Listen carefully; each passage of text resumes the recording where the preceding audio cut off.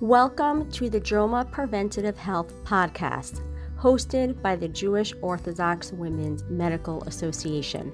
We provide you with up-to-date information on health topics geared towards the Orthodox Jewish community. This podcast content is provided for informational purposes only and is not intended as medical advice or as a substitute for the medical advice of a physician. Welcome to the Jewish Orthodox Women's Medical Association, or JOMA, podcast. I'm your host, Elisa Minkin. I am a general pediatrician and proud JOMA member. And today I'm really honored and really excited to be interviewing another proud JOMA member. Again, if you have questions about our podcast, comments, recommendations to make it better, we do appreciate that. Please reach out to us at health, HEALTH, at joma.org. We do want to hear from you. Dr. Donskoy is a pediatric sleep medicine physician at Advocate Children's Hospital in Illinois. She's also a clinical assistant professor at the University of Illinois in Chicago's College of Medicine for Sleep Medicine Fellowship. She completed her pediatric residency at the University of Illinois at Chicago and her sleep medicine fellowship at the McGough Medical Center at Northwestern University and Ann Roberts H. Lurie Children's Hospital. She sees patients from early infancy to late adolescence and provides an array of services from sleep coaching, sleep health optimization, and treating simple and complex sleep disordered breathing, movement disorders, circadian rhythm disorders, insomnias, and hypersomnias. And this is part one because we got a lot to talk about. Welcome, Dr. Donskoy. Thank you so much for joining me today. Oh, my pleasure. Good morning. So I'm super, super excited to do this with you. I've been waiting a long time. Thank you. Because I feel like as a pediatrician, I talk about sleep almost as often as I talk about eating. And if you look at my podcast, I've done a ton related to that. And so I'm really excited to be tackling sleep with you. No, it's so important, and we all do it every single day of our lives, right? So it's important to understand why we do it and how. Yes. And as I'm going to look at it primarily in this episode with the little kids, the babies and little kids, because I find that's where the bulk of what I have to deal with as a pediatrician comes in. It affects the parents' sleep as well. Absolutely. So I want to start with talking about sleep in babies. Okay. I find that one of the first questions I'm asked is, should I put my baby on a schedule? And if so, when? And if so, how? Yeah, it's so hard. You know, we put a lot on young moms. I don't know if I'm young anymore, but I'm a mom of young little kids. So we all feel this tremendous amount of pressure to do everything right, and sleep is really one of them. Take us out of the picture on our own sort of emotional well-being and health. Yeah. And just looking at the baby alone, we hear everywhere, how important sleep is for growth and development. But so the answer to the question is sure.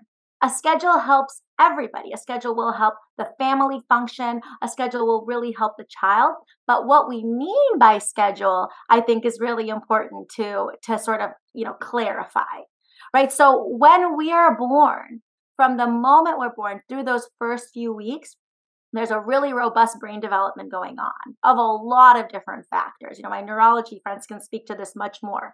But one sleep-related factor that's getting developed is the internal circadian rhythm. There's a small part of our brain, it's in the hypothalamus, it's called the suprachiasmatic nucleus, and that is our internal clock, or what we call our central clock. There's actually expression of what we call clock genes or circadian genes in many other parts of the body as well. So, the gut, the skin, they're also responding to time cues and setting us up on a schedule. But that part of the brain that's, referred to as our central clock, that's getting developed very rapidly in this first few weeks. You can look at studies that put like little socks on babies and monitor their movement, through actigraphy. And you can see that very soon they start falling into at least some semblance of a circadian pattern. And what I mean by that is there tends to be a time that they start their day and rise. Yes, of course, infants are still napping and sleeping throughout the day because they can't handle big buildups of sleep pressure. So they nap to sort of pay that off. But then there's also a time at which they tend to start what will be the beginning of a consolidated night. And so this sort of preferred sleep-wake time is what I call their internal rhythm. This is determined by so many things. Genetics plays a factor. So a family of early birds is likely to have a child that is going to fall more easily on an early schedule. A family of night owls, the opposite is true. And it's a combination of nature versus nurture. So there's a genetic component too, but there's also what's happening in the household, right? When are people turning on the lights, starting their day? When is there ambient noise? All of these are important circadian cues that the infant is picking up and saying, wow, this is really the time that activity, bright light, and sound begin. It will start to what we call entrain itself to that being its morning. And the night follows. Really, wake time is the most important thing. When a wake time is set, the rest of the day and then the time we're going to be ready for sleep in the evening are going to follow. So when new moms, I've spoken to new moms when they're pregnant. This is one of my favorite talks to do, and talking about what are we going to do after birth. Well, when you're getting ready to go home with your baby, take a look at your daily schedule. How does your household run? And what you really want is this kid to fit nicely into it, right? Which means that when you are really ready to start your day, that is when lights come on. That is when you guys speak in louder volumes. But when the evening comes for, your child, that's when you want lights dim. That's when you want quieter sounds. That's when you want less activity. And by fostering this light dark cycle, this sound activity cycle, that's the beginning of this schedule. The baby's going to do what it wants in the beginning, but you can start to foster that structure around sleep. That is fantastic. And I want to get back to sleep pressure. I never heard about it before reading an article that you were interviewed in. I want to get back to it. So let's just hold that for a minute. I want to go back to the newborn period, okay? Because I talk about this all the time with families in my practice. I want to have people understand what's normal because I think expectations are huge. So, what would you say is normal for a brand new newborn baby who has no clue about circadian rhythms? Yeah, I would love to know the answer to that question too. The way we answer that is with, normative averages that we've collected with population-based data. There's no, scientific experiments being done on, giving infants artificial amounts of sleep time and seeing which one, wins the Nobel Peace Prize in adulthood. We know normative ranges based on collected data. And it's so wide for infants. I mean, less than 10 hours to, 18, 19 hours. There's a huge amount of total sleep time that they might collect throughout the day. So that's really, really challenging.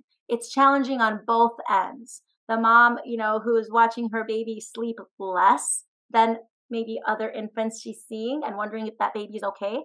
On the flip side, the mom that's watching her infant sleep so much and needing to wake them just, to feed enough. But the truth is there's a really, really, really big variation on what is normal. I would say what you want to look for is enough rest that between those sleep periods, an infant is feeding enough for good growth and good, urine bowel movement output. I mean, this is like the first few days, right? You want to look for an infant that they're not going to play with you, but is more or less kind of soothable, and not overly irritable between rest periods. That's how you're going to get a feel for, yeah, I think they've gotten, enough rest through these intervals, but it's a tremendous amount of variation. Right. That is amazing. And I want that to be if the only take home point for today is that there's a wide range of normal, because as a pediatrician, I get asked all the time, how much should my child be sleeping? And it's similar to how much should my child be eating per meal? Those are both questions I really don't like. Yeah. But I do think that there's two types of people. There's those that want those numbers, and there's those that can accept that there's a wide range of normal and not to fixate on numbers. But I think that's a really important take home point, because what if you are focused on X amount of hours and your child's at the lower end? Right. You don't want to be artificially worried, Right. right? And you don't want to be overly stressed because again, that's going to add to our guilt and our cycling. And really what kids need, what kids of every age need, but especially infants, are, calm and confident moms who know they're doing the best because they are. Right. I want to go back to the very first few days, because what I was thinking of talking about as an experienced mom and as a pediatrician is you bring the baby home and they're wide awake all night. They don't know that it's night yet, right? Right. They've essentially flown in, from inside you, which was a 24/7 dark environment, dark, quiet environment. And now they're exposed to that light dark cycling. And they may not know that we live in, I'm in Chicago. They may not know that we're supposed to be on the central time zone quite yet. So this is when you foster that rhythm. This is when we introduce those ideas of bright light whenever morning is for your family, feeds and even naps that are not entirely dark and silent, right? Versus how we treat, the night, even if they're not sleeping yet at night. This is when you talk in hushed voices. This is when you're kind of playing less between feeds and during feeds. This is when you're still keeping it dark. Because even though they're not sleeping on this schedule yet, or rather they're not, living in this time zone yet, you're fostering for them. Think about someone who's landed, from abroad. They are not yet on our schedule. So what do? You foster it for them. Right. And that is really, really important because I'm thinking of this as sleep learning versus sleep training as opposed to toilet learning versus toilet training. I don't know if Mhm. that's a fair analogy. Sleep in general, it really is a skill. I think we've lost sight of that a lot through these expectations of this is the age, someone sleeps through the night. This is the age that someone drops their nap. Again, all normative ranges too. But we've lost sight of the fact that that's not just going to happen on its own. That's a skill that we need to help our child practice. The same way you're doing tummy time to help them build core, and neck strength, the same way that you're, using light and sound and activity and timing to help them learn when sleep is appropriate. Right. But you know what I'm thinking now is that it's easy to say that. Yes, it's hard to do.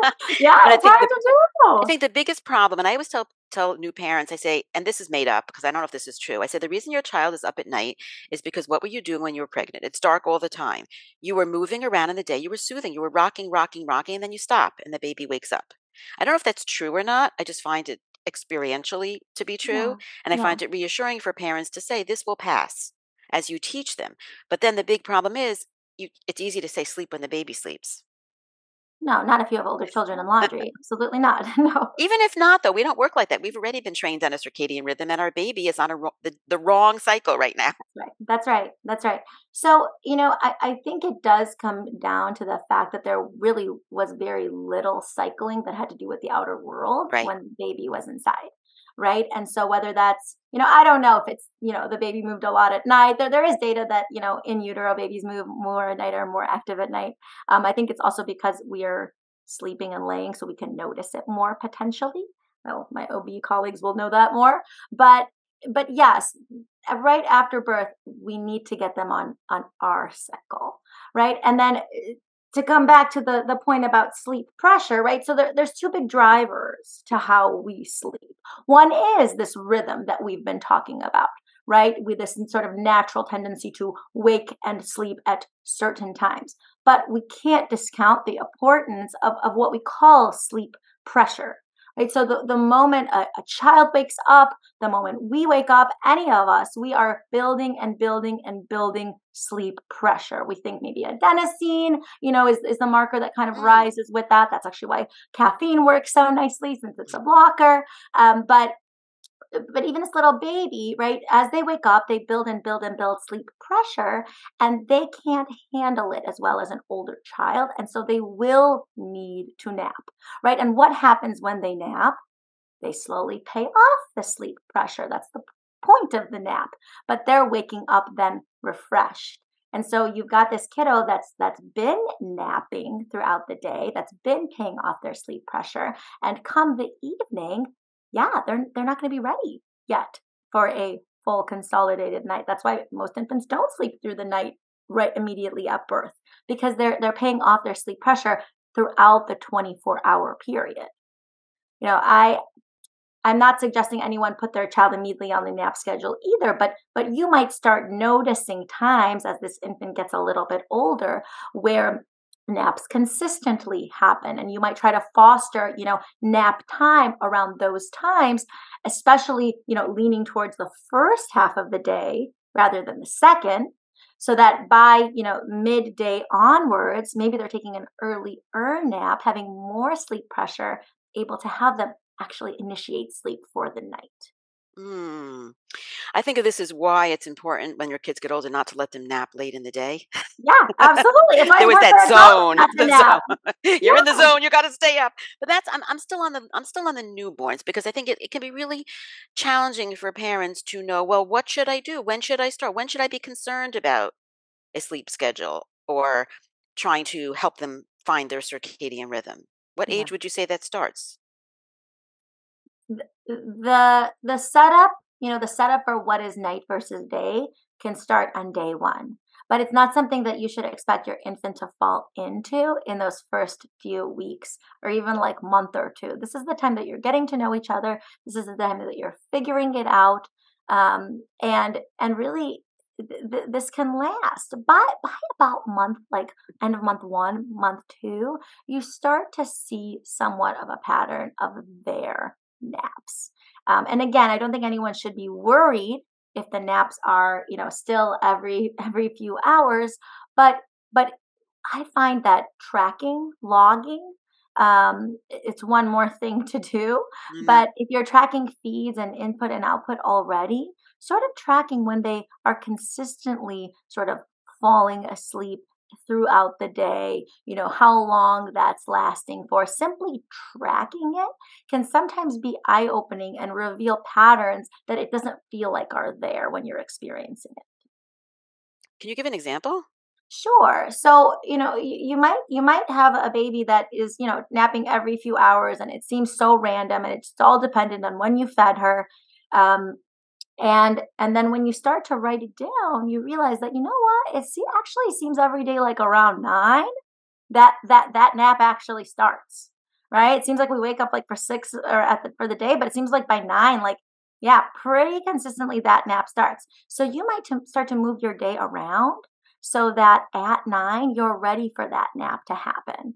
And you might have, the room set up or wherever the nap is happening. You might plan on it being a little bit quieter, maybe a little bit darker. Again, trying to keep the rhythm going, but you might try to foster that nap to maybe last a little longer than it would have.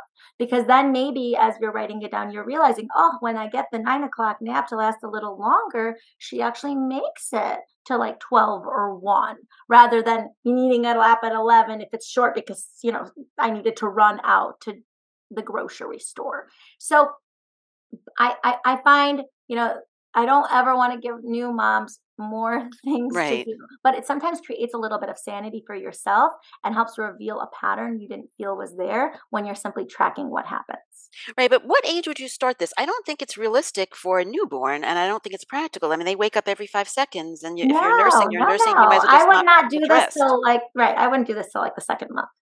to the 2nd month, like 2 months old or 1 Yeah. month old. Every child is very, very Right. different. That's an annoying thing to say, but I'll keep saying it. Yeah. No, but it's really true because if you're talking about temperament, you may have a child that's super regular and you can see it early on, but we're going to talk about Mhm. children who can be more challenging. And what I'm trying to get to is realistic expectations. I don't want people to leave this talk going, oh, by a month old, I should start really paying attention. And so many babies are not so regular No, at no, that no, age. no. There's never a wrong time to pay attention, I think. Right. We're intuitively doing it already. And and sometimes it actually helps us. I'm not talking about create a schedule for your child. I'm talking about try to record what is happening as an observer, as an objective observer. What is actually happening day to day? By around month 2, I think you'd be surprised Mm, at how much regularity you can find. And that doesn't mean every wow. day at 9 sharp the nap happens. It means that you can start to notice, ranges.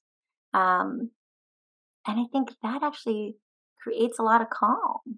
I think up until that point, if you're just left thinking that everything is random, then that's how you feel inside. It feels very chaotic to think that everything is random. But I find that sometimes tracking it, I'm a big fan of sleep logs almost for every single age, because I often find there's a lot more regularity than we're noticing when we're going, about everything else we need to do. Right. I'm going to give a push here for parents to get the help they need to get the sleep they need, because it's one thing to do this when you're not sleep deprived. At the 2-month mark, you're still very sleep deprived. Yeah, It's asking a absolutely. lot unless you're able to get help. So, I mean, like, again, I think this can work early on for some, probably more regular babies, and for others, you may not see a pattern, and it may be an exercise in frustration. And that leads me to put you on the spot for, what do you think about the 12 by 12? Can you clarify what you mean a little? There's a book called 12 by 12. There's a whole method of, you've not heard this, of trying to get your baby to sleep 12 hours by 12 weeks old. Oh my gosh. Well, You don't that's a know that one? recipe to set up moms for stress and disappointment as well. I mean, everyone's a little bit different, right? Everyone's a little bit different. I think what I like about that idea is that it kind of splits the day in half into Mhm. like day and night. So I Mhm. do like that it kind of creates that idea of, what is day and what is night for your child. But again, some are going to have success at 12, what is it, 12 weeks? Yeah, Some by are going 12 to have weeks is the success at plan. 12 weeks. Um, Honestly, whether or not they did the program also, just Right. the temperament of the child and what they're ready, what they're ready for. But for others, right, it may create a lot of feelings of failure, very unnecessarily. Right. Right. Right. I mean, it's a more rigid program as opposed to yours, which, tries to tune into the child but also provide structure. Right. And just to be clear, like I don't have a program. Right. The program the idea of just tracking sleep is simply collecting data, the same way as writing down when you did your feeds. Right? It's the same idea. I'm never going to tell anyone to track how often they fed their child to put them on a diet. That's not what we're doing. We're Right. just logging it for our own Right. It's not a information sleep of diet. when they last ate, right? When they last ate to kind of anticipate when they might need to eat again. This is the same idea. It's not putting anyone on a structure or a schedule because no two infants are the same. Even in the same family, even twins, born at the same time to this in the same family. It's simply trying to understand your reality. Right. Your reality, meaning yours and your baby's. Yeah, of Right. what's happening. Right. So now I want to move on to babies that are a little bit older, and maybe they didn't do that and there is no pattern. Yeah. And it kind of brings up the question of, well, when can a baby sleep through the night? When can they not need to be fed? And what about the babies that are waking up every 3 hours at, say, 6 months old? Yeah, yeah. Everyone throws out 6 months. I think that's because there's like published data that potentially sleeping through the night, which is simply sleeping 8 consolidated hours, not necessarily, your night, or the night that you want, is possible. But I think it's only like 75 or 80% of kiddos that do that based on the National Sleep Foundation. So that's important to remember that this is an early time when it's possible. um, it's never too late to sleep train. But sleep training, right, helping a child sleep through the night, it depends on a lot of factors.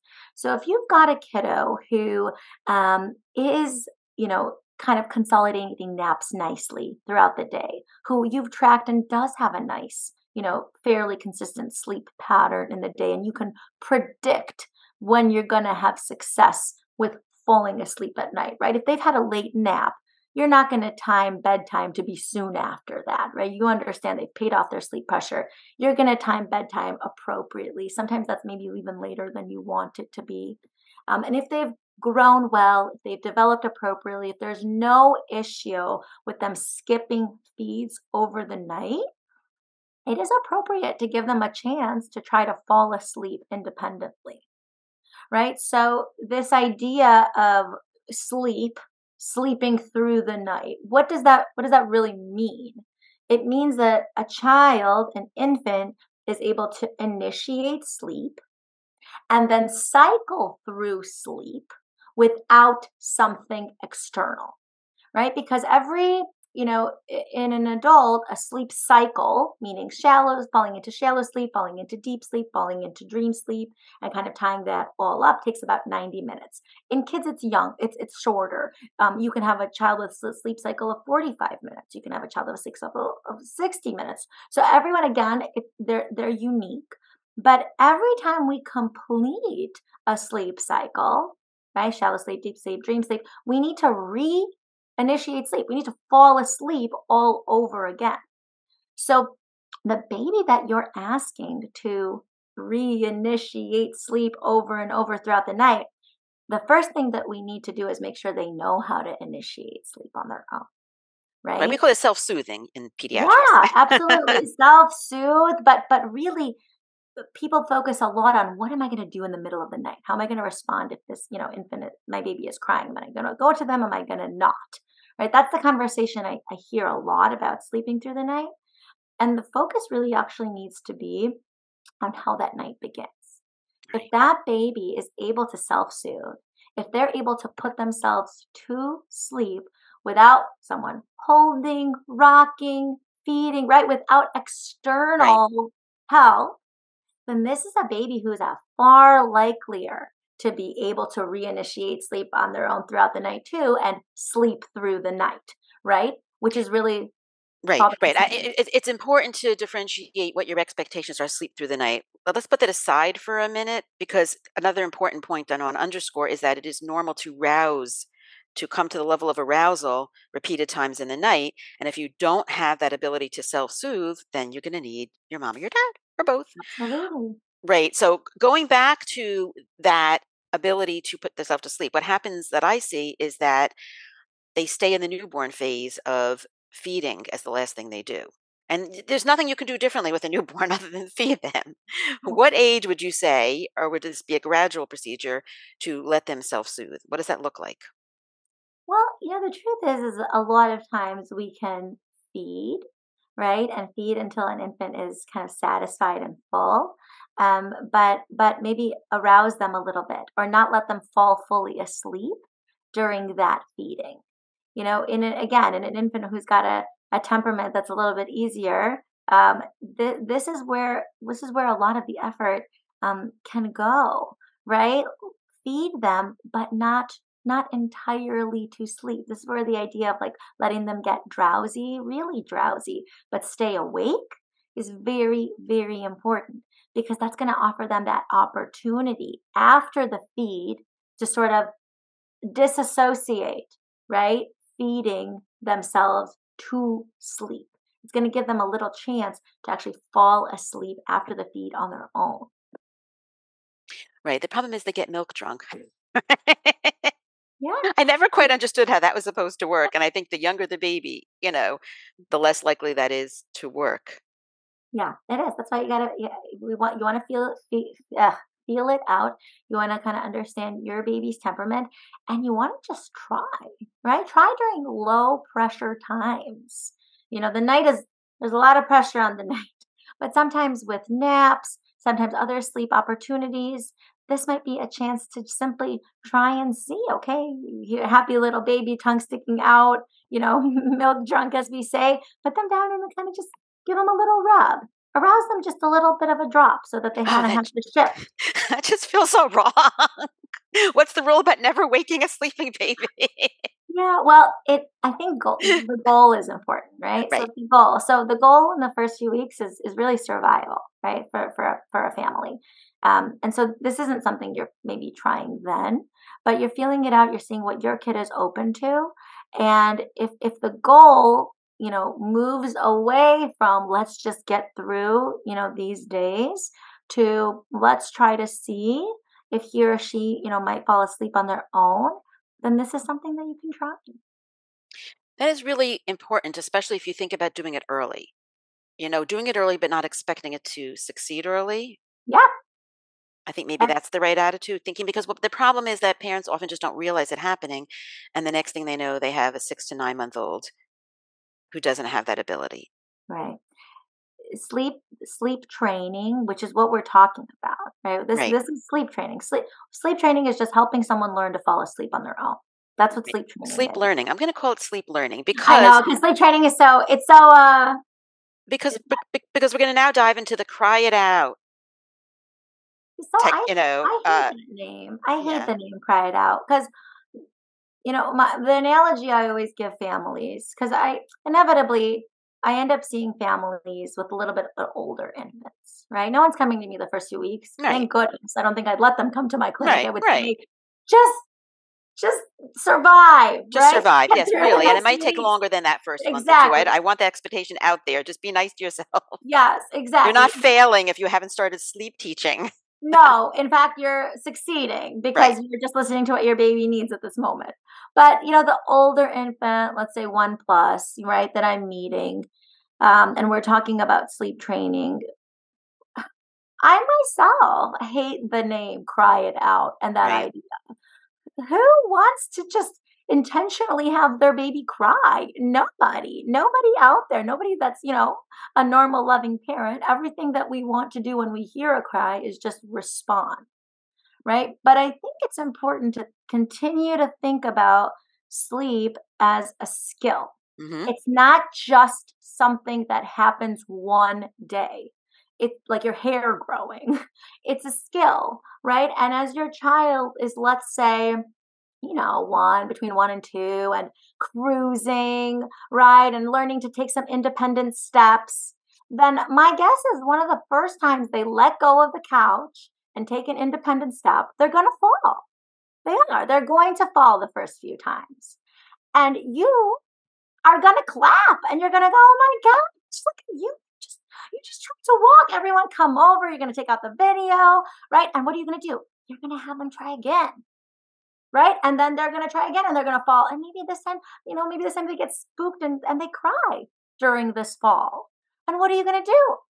You're going to give them a big hug and say, I'm so proud of you. Let's try again. Right. And what you'll do the next day when someone asks you what you did is you're not going to say, I cried my baby out to teach them how to walk. Right. You're not going to say that. You're going to say, I was teaching my baby how to walk. My baby was learning how to walk. It was so exciting. It's this brand new skill that's hard for them. So it's frustrating at first. It's frustrating for me to see it be hard for them, but I know the more we practice, the better they're going to get at. So that is sleep. That is sleep. That's the same idea. It's just a new hard skill. Some skills come easier to some than others, but very few of us get good at something without practicing it, right? And so that's what Right. sleep learning is. Right. I love this, and I'm going to keep using the term sleep learning because I think Sure. what we're talking about is instead of a behavioral approach that is the parent trying to control the child, you're trying to let the child learn. It's gentler and it's going to take longer. Yes. Okay. Yes. We have to be ready for that. We have to be ready for that. Right. But I think, there's a lot of data on, full, full, what we call full extinction or cry it out or, just walking out and hardcore sleep training. Honestly, even that is really supported, by the American Academy of Right, right, Pediatrics. right. I find that most parents that I know don't want to do it. And Right. if I have my bias, it's not my style. I didn't do it Yeah. with my children, Yeah. but it does work. But there's a lot of controversy behind it. And I like having a more nuanced approach personally. And my patients, if parents in my practice do it, I don't think they're doing a wrong thing. I don't think they're traumatizing a child for life. I think that's been way too polarized. And by the way, we keep saying this, but sleep is really important for everybody. Yes. Yes. So I want to go to a related topic, which is where the child sleeps. Mm-hmm. So then, there's really very little, true debate on this. The safest place for a baby to sleep from 0 really to 1 now is, in their own independent space, meaning their own, flat crib or bassinet, depending, how much they can pull themselves up with nothing there at all, no stuffy, no blanket, no pillow, right? And actually in the parental room. So that piece of it, I think, can make learning to fall asleep in the Mm-hmm. be a little challenging after about 6 months because the child sees you and loves you and wants to be with you, and you're there when they're falling asleep. So that can create a little bit of challenge.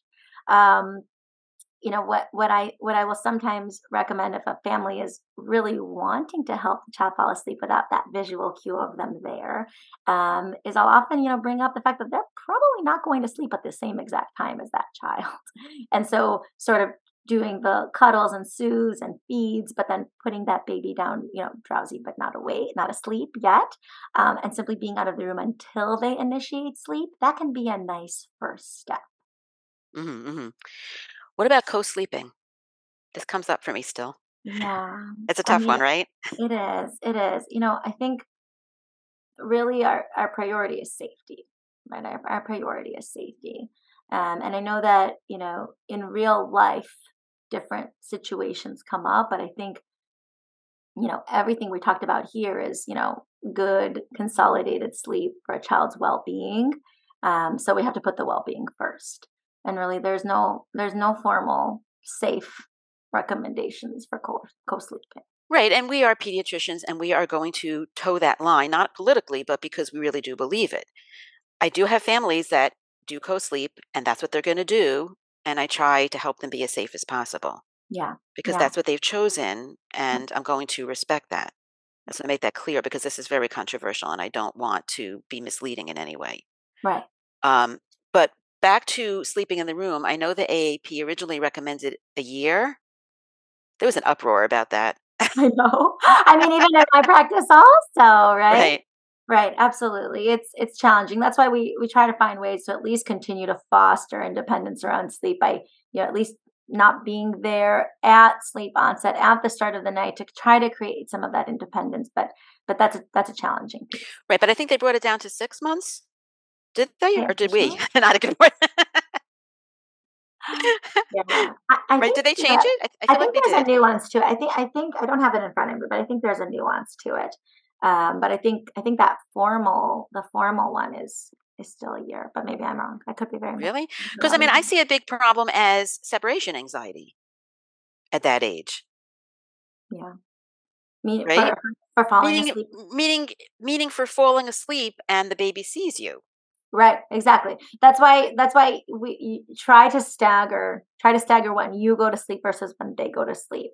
Because if they've got that ability to initiate sleep without you there, it's going to be less of an issue that you're there throughout the night. Right, but Not it does always add a challenge when they wake up in the middle of the night and they see you. That's the you. whole idea of, from these sleep training, plans. Sometimes they require you to come into the room, and some children get very upset because they see you and you're not picking them And you're up not responding to them. Right. the way they want. Right.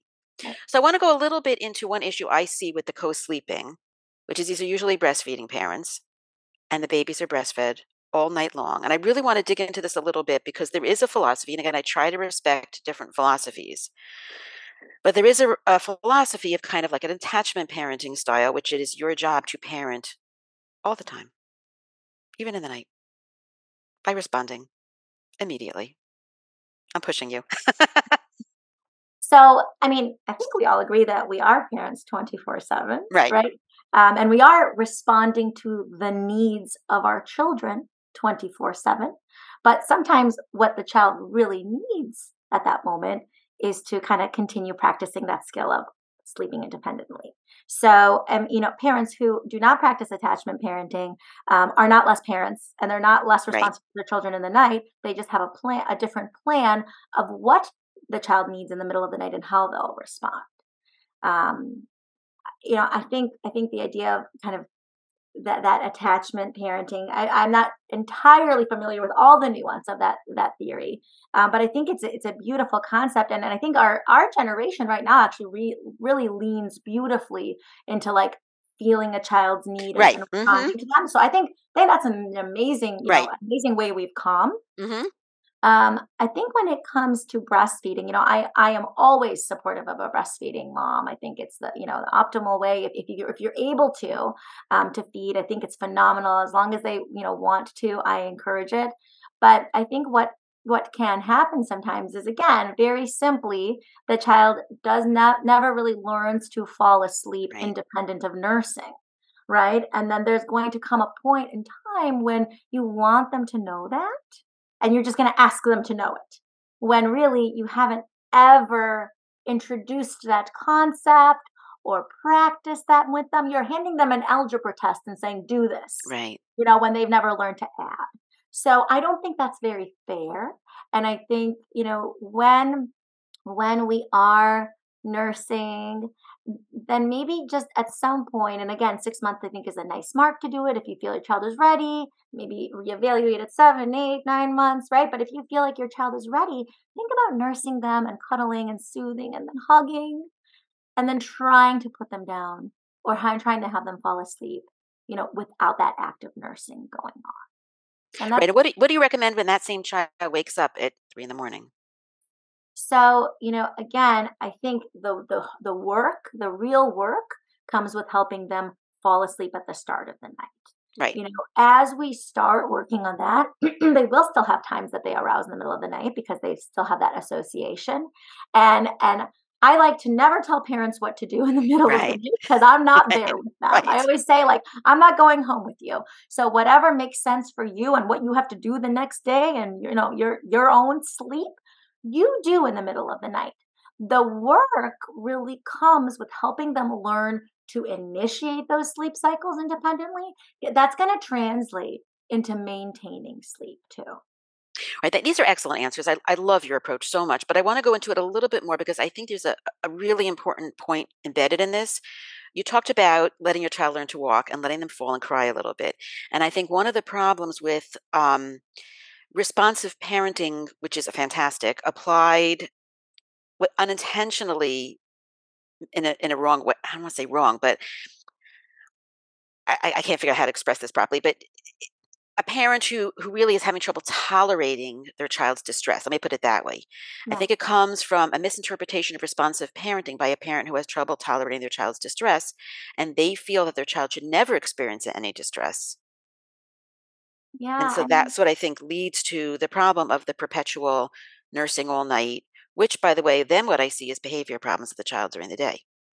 Well, because they're not sleeping well, Right, right? right, right. That's the thing. The thing to remember about that is that even though it seems like the night is smooth because nobody is making sounds or crying, that child is waking in the middle of the night after every sleep cycle, finding the breast, starting to nurse, nursing, however long that takes, right? And then reinitiating sleep, which means that they're waking up and awake for far longer than maybe they would be, were they able to kind of do that on their own. And that leads to a very unrested child, right? And we kind of talked about this, I don't remember offline or online, but an unrested child, they don't look like an unrested adult, right? They're not getting coffee. They're not taking a nap. They're not asking for a nap. I can guarantee you. They are really having a hard time controlling their moods, right? Because when we are sleep deprived, any one of us, we sort of lose that connection, that like processing step between our emotions and how we act them out. And so a child who's sleep deprived is irritable and grouchy and acting out. And as they get older, maybe even hyperactive, right? Maybe inattentive. Um, there's a lot of ways this starts to manifest. Those are our clues that maybe we need to change something about the night. Right. That was a really good definition of overtired. I never understood the term overtired. It never made sense. It sounds oxymoronic, but all parents know that's what they call it. That's what it is. We all know that. Yeah. Everyone who's been a parent, everyone who's taking care of a child, we all know that hot child that skipped that nap, right? We who maybe was supposed to have it. Um, I think as kids get older and they enter the school, we forget that is what an overtired child looks like. We start giving Right. it other names. But absolutely, we all are not our best selves when we don't sleep well. Right. And that is a perfect segue into sleep issues in children that are neurodivergent. And by that, I mean ADHD, autism, and other type categories like that, or even children with temperamental difficulties, because we mentioned earlier, it's wonderful if you have a nice, even tempered child, right? Who's got that? Yeah. No, some people do. I see it. I have one of those too, thank Yeah, you God. get one. Just You get one. that's I that's a get mercy one. child. That's a mercy child. Yes, but and neurodivergence is super common. It's considered to be 1 in 5. Yeah. Yeah. Right? So it's super Awesome. common, and it feels like more because those kids take up more space. And it's bidirectional, by the way, right? Just to put it on, not to put it on parents. Oh, the reason that my child is not sleeping well, and I'm like nursing them still at 3 all night, or they're not sleeping, or they're not in their bed, or whatever. These are often the children that were more challenging to begin with, and not regular to begin with. Mhm, mhm.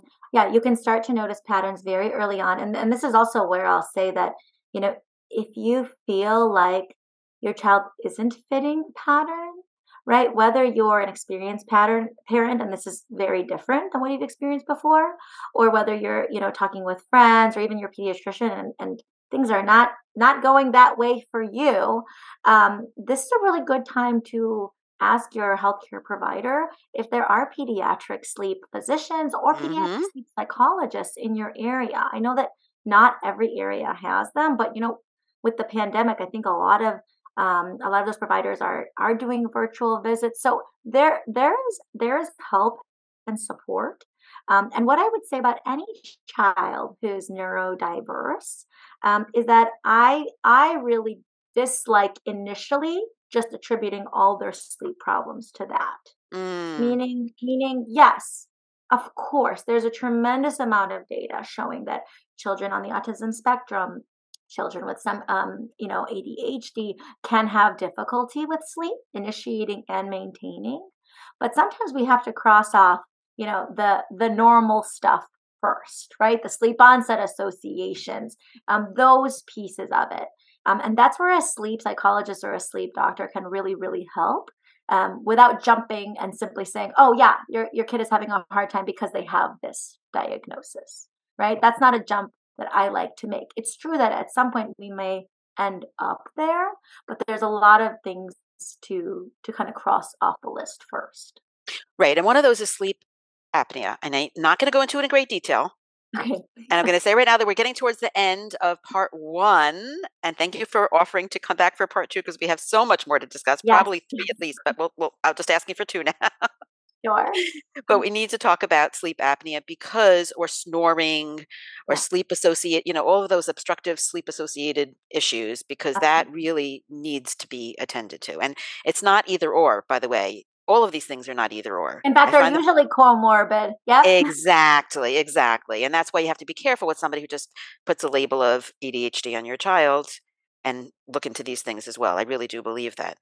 Yeah, absolutely. Sometimes, yes, sometimes we don't stay asleep because our brain doesn't feel like it's safe to, right? So if we're not breathing well at night, our brain is going to wake us up as many times as it needs to make sure we're breathing appropriately.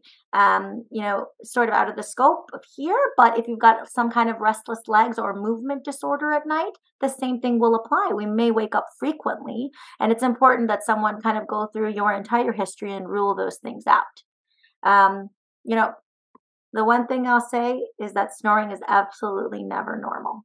It's never normal. Sometimes it's acute because we're congested and then it goes away and then we don't have to do much more. But if you've got chronic snoring more than half the nights, more than 3 months, talk with your pediatrician or talk with a pediatric sleep care provider. There's a lot of different reasons that a child might snore. Sometimes it's, their craniofacial structure. Sometimes it's their Mm. adenoids and tonsils. Sometimes it's their weight. But it needs to be investigated. Yeah. That's a really important point, and I've not heard that because I've heard, they'll go to an ENT, they'll look for enlarged adenoids and tonsils, and if they're not there, they'll say, "Okay, it's just benign snoring." And you're saying there's no such thing as There benign is no such snoring. thing as benign snoring. So we Wow. call it primary snoring if in fact it's snoring without upper airway resistance and without sleep apnea. And again, the only way you'll really know that is with a sleep study, because it's very challenging to tell you into a trained eye just observing a child.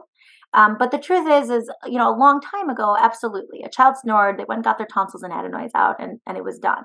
And the truth is there's a lot more nuance to obstructive sleep apnea in children.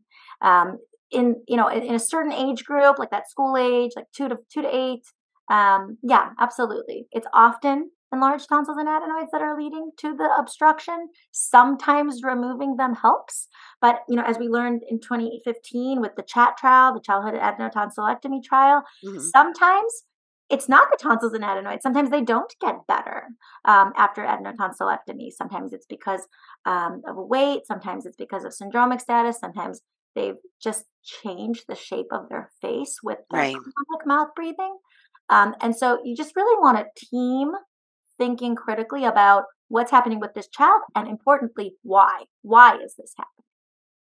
Wow, that's really important, and I did not hear that exact same perspective from ENTs, so I'm gonna remember that. Yeah. That would really be a lot of sleep studies, though, because snoring is not uncommon in children. Right. So the AAP It has a nice set of criteria. It's actually from an over 10-year-old paper. It's from the 2012 position paper on obstructive sleep disorder breathing in children. And they really have a nice, they acknowledge, 20% of kids snore, 2 to 4% have sleep apnea. So it's to study every snorer is not only unfeasible, it's gonna be low yield as well. So they really have a list of sort of what I call like snoring plus one criteria. There's a nice little table in that paper that just breaks down snoring, plus one of these additional findings. Some of those are witnessed apneas, some of those are ADHD and learning problems, some of those are bedwetting, right? So snoring plus one of any of that list leads to a high positive predictive value for having significant sleep disordered breathing or sleep apnea on a study. And those kids really warrant the study. So you're saying snoring is not normal, but it's very common and you should look further, but it doesn't mean that every child who snores needs a sleep study because that's a big deal, especially for It's a a big little deal. kid. Oh, yes. It's not fun to do, nor Yeah. school. But yes, if your child has snoring and any, additional challenge, then it's worth thinking about if this is actually kind of under a bigger umbrella of them having a hard time breathing in their sleep. Wow. Can you send me that link? I want to add it to the show notes. I want to Yeah, read it, but I absolutely. think that's Absolutely. really important, especially for clinicians to know. Yeah. And I'm going to use this moment to stop. Okay. We had twice as much things I wanted to cover, and it was way too much. And So so I want to sorry. thank you for agreeing to do part 2 with me. My pleasure. Yeah, happy And to do thank that. you so much for doing this with me. I really appreciate it. No, it was my pleasure. And I'll send you that link. I'll send you that link later today. Yes, I'm going to put it in the show notes. Be well and have a good Shabbos. Okay. Good Shabbos. Thanks for listening to the JOMA Preventative Health Podcast. If you've enjoyed this, please rate and review us on Apple Podcasts and share this with your friends. For more information, check out our Instagram at JOMA_org. Check out our website, www.joma.org, that's JOWMA.org, or email us at health@joma.org.